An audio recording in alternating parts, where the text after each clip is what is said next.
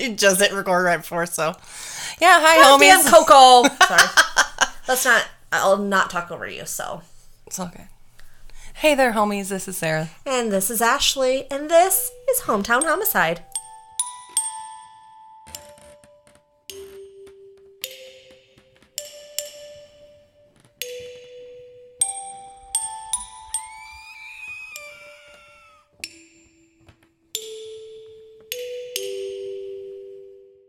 In case you are a new listener, welcome, because, Hi. Not everybody knows this yet. We intend on focusing on lesser-known cases from generally the Midwest. Sometimes we go out of our whole jurisdiction. Definitely America stuff. But yeah, lesser-known cases of murder, mayhem, and other tragedies from around the Midwest, and sometimes just America in general. We feel like we should help spotlight victims that shouldn't be forgotten and whatnot. Yeah, so if you're a new listener, thank you. Hi! Sorry if we ramble. We talk. It's a podcast. We do. Even when we're not drinking. Rate us, like us, love us, share us, comment us. Pretty much all the handles are Hometown Homicide Podcast, except for Twitter. Ope Murder. Yep, OPE. If you're Midwest, you get it. And then, yeah, tell us your stories and send us things that should be covered. Podcast at hometownhomicide.com. Podcast at hometownhomicide.com. Okay, I said that with a question on my face. Sorry for our absence last week. Yeah. Sorry. It was busy. We were busy. I had fantasy football draft, which was epic. And then we had girls' night. Girls' night. And then tired and just busy. Yep. Busy, working overtime. Then I got sick. And this week is going to be even busier because I have overtime. I have family coming in from different states. We have a wedding. There's just not enough time in the day. I've got this week off, but I'm still going to be busy because I'm going to go down to the KCMO area to visit family. And then I got to get Jell-O shots made for the weekend because it's the Iowa State game coming up. That is true. And Ogie's birthday. My niece's 3rd birthday, so that'll be fun. Speaking of Jell-O shots, we were at Walmart, and they have pre-made Jell-O shots. Yeah. Very expensive. Probably. But if you're lazy, they will work. Well, the epitome of lazy for Jell-O shots is what I do now. It's just fucking easier. Because I make them like Jell-O jigglers. You just mix them all up, you throw them, pour the whole thing in a pan, let it set up, and then just cut them into cubes with a knife, and then you can pop them in your mouth like giant gummy vitamins. Yeah, that's very smart. Instead of fucking with the cups and the lids and all that shit all the time. Yeah. For sure. And smart. Use flavored vodka. It makes it taste less vodka-y. I've been known for my Jell-O shots, so... She has been. And not saying I'm a professional, but... think smarter, not harder. Mm-hmm. Mm-hmm. For the fantasy draft, I got the Burnett's, because I go cheap, I'm sorry, but the Burnett's mango pineapple vodka. And I used... and I usually use sugar-free Jell-O, so it's not so sugary, too, but, not, whatever. Raspberry Jell-O, black cherry, an orange, and a berry blue. And not gonna lie, a couple people were like, these might be the best ones you've ever made. I'm like, noted. And they're red, so it's perfect for Chiefs because it's football season. It's so exciting. It is. First Iowa game this weekend. It was boring as fuck. Very, very boring. Jesus Christ. There was, nothing happening. We played South Dakota. Have we ever played South Dakota? No, I had never heard of them. They're the Jackrabbits. Which, shout out to you guys. Awesome. Whatever. Cool. But the ESPN game, predictor had Iowa winning, 91% to their 9%. And we only won 7-3. It was slow. We were at Home Depot, and so my mom had to take some stuff back, and she's like, will you go with me? And I had the game on my phone because of DirecTV Stream. Shout out to you. Not sponsored, but I could totally make a cool commercial for you since I watched the game walking around Home Depot. People were like looking at me with their Iowa shirts on. I'm like, I got the game. I got the game. But yeah, it was so boring. I had it playing off my phone through a Derp. Yep. Through a Bluetooth speaker. There we go. in the salon at work. I'm like, I don't care what you guys think. I'm going to play the game. And they're like, okay. And literally, it was 7-3. And folks, if you didn't watch it, it wasn't like a touchdown and an extra point against a field goal. It was 2 safeties and a field goal. Our fucking offense apparently is trash. I mean, I know it's just the first game, but I saw plenty of people commenting that watched the game saying just... Yeah. So yeah, next weekend, Iowa State. It's one of our biggest rivals that we have. That will be interesting. Again, I'm gonna have family in town. I'll be getting lit at Nick and Melanie's and the crew. So I don't know where we'll be, but I'll be somewhere with family. Shout out to any family who listens. It'll be a good time. It's in Ames this year, right? You're asking me like I know. Well, if it was a home game yesterday, yeah, probably. I have a fun thing to say, but I'm going to save it till the end after the story. Because, keep you listening. What's exciting, though? It's exciting. I need suggestions for my next story just because, again, I've been extremely busy. And this week is not going to be any better. If you have any suggestions, send them my way. Fuck, you know what Michelle had to call me about the other day? Sorry. Randomly, on my day off, she calls me in the morning. I'm like, oh, fuck. I do not want to go to work. I'm like, what? I'm like, hello? She's like, hi, sweetie. How are you? I'm like, fine. She's like, what was the name of that all-you-can-eat buffet that used to be at the mall? And I'm like, Bishop's? And she's like, oh my God, thank you. And that was it. She's like, okay, bye. I'm like, what the fuck just happened? Could that have been a text, or did she have to? Apparently, it was imperative that she needed it at that moment. Okay. Yeah. I was like, okay. And then I texted her, and I'm like, what the fuck? Like, this is WTF, LOL. And then she never replied. I'm like, okay, then Bishop's, yep. French silk pie, that was the shit. So what do you got? What do you got for us? Today's story took place in 2017 in Independence, Missouri. For those of you that don't know, Independence is the 5th largest city in Missouri and is the largest suburb of Kansas City on the Missouri side, which again, I've said it before, is the right side. And I don't mean right or left, I mean the correct side. I'm from that area and I never even heard of Independence, Missouri, honestly. But I usually don't go that south of the center of KCMO. It's not that far.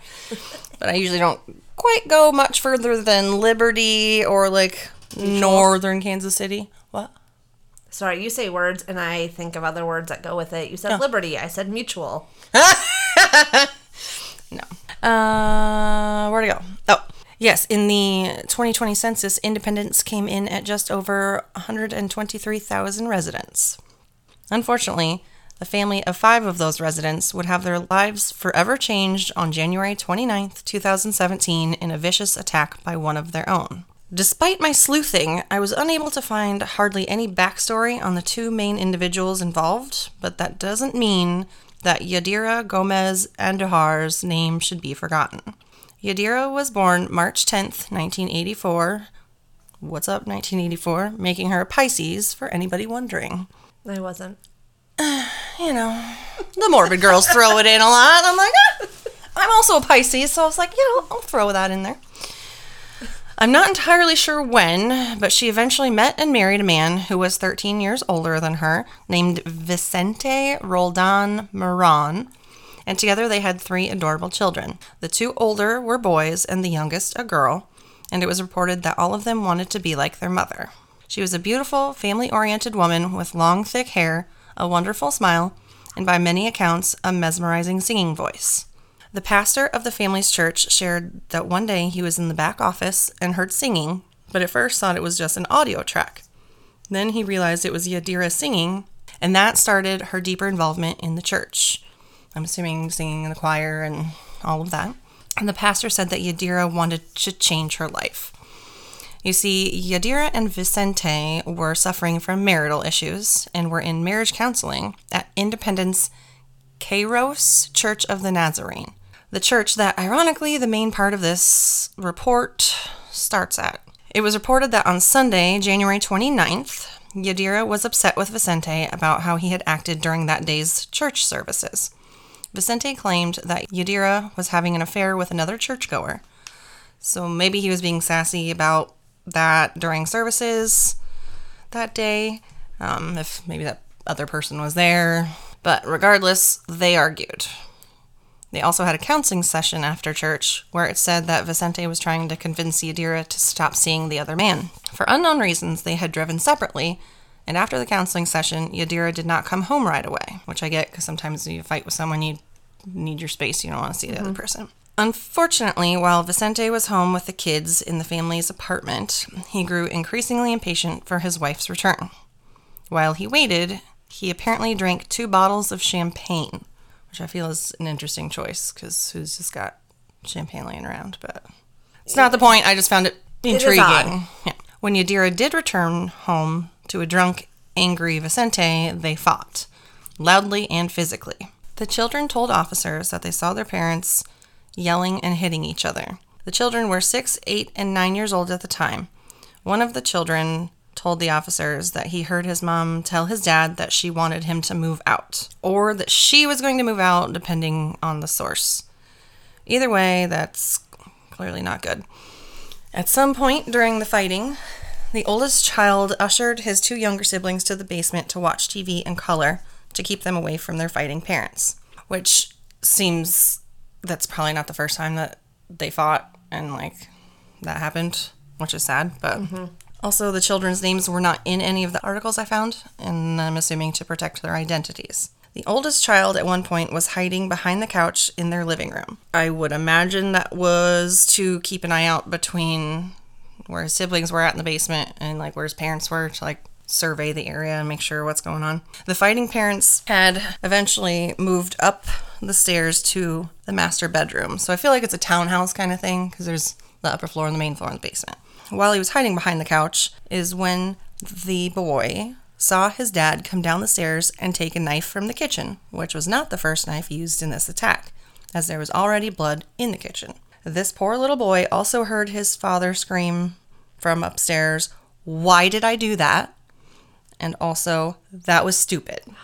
The boy eventually went upstairs to check on his mom and saw blood everywhere, his mom on the floor covered in blood, as well as a large knife laying on the floor near her. He retreated down to the basement, where he and his siblings drew pictures and wrote goodbye letters to their mother because they believed she was dead.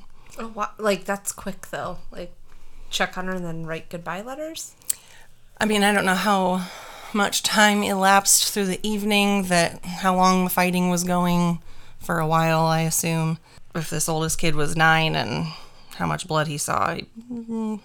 Yadira's children slept in shifts in the basement, and in the early morning hours of Monday, January 30th, they crept upstairs to check things out. Vicente was passed out in the kitchen, so they went up to see about their mother. Blood was all over the home. One of the children testified that they touched her stomach to see if she was breathing, which she was clearly not.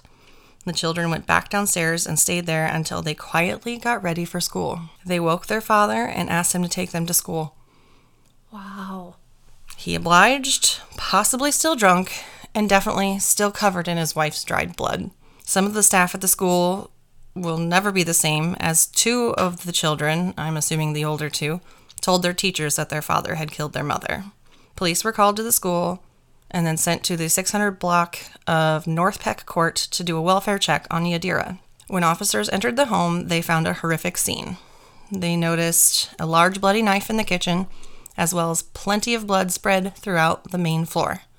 They continued upstairs to find the dead, naked body of Yadira Gomez Andujar, and curiously, with the naked but alive Vicente Roldan Moran lying on top of her.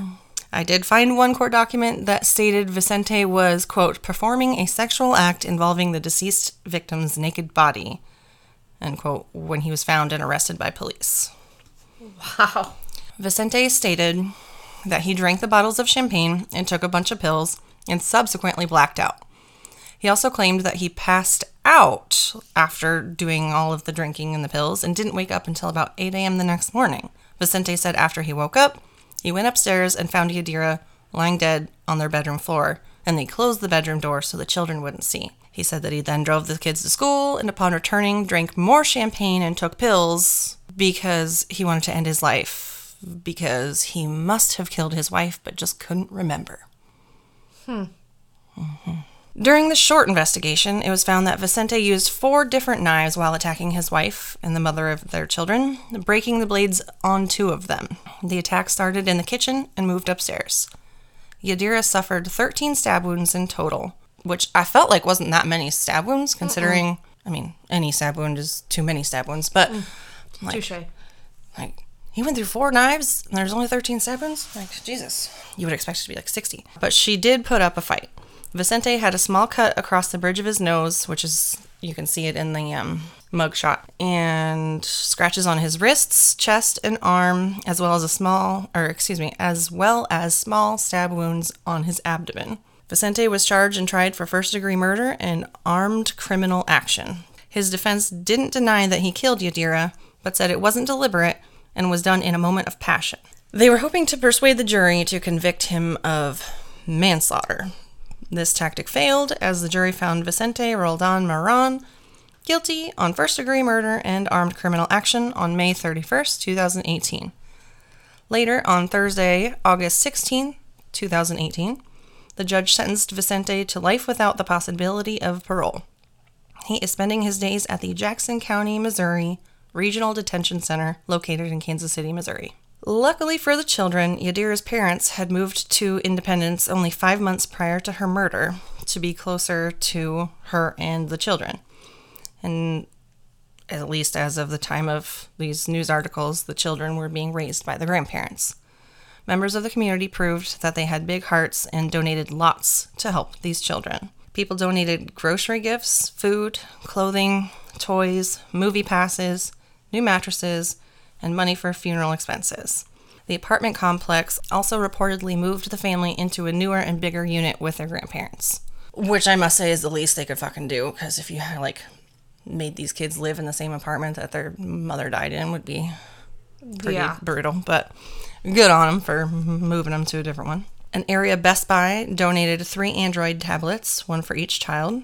The pastor of the church said the whole congregation was committed to helping the children the best way they could, and quoted as saying, "They are never going to go hungry, never go cold."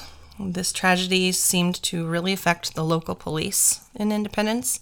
Officer Luis Virgil was quoted as saying, "You know that these children just witnessed something that no one would be able to deal with, even as adults." He said the area authorities first started filling a candy jar with donations for the children, and within a week or so, the police department employees accumulated over $1,400 to give to the children. Nice. Yadira Gomez Andujar was only 33 years old at the time of her murder, which was not even 6 weeks shy of her next birthday. A beautiful mother of 3, taken entirely too soon. And I hope the children are thriving and can live long, happy lives despite the incredible trauma they endured. Wow. Yeah. It's sad. It is sad. And it's, kudos to the older kid trying to help, protect his younger ones, but... Right. Goy.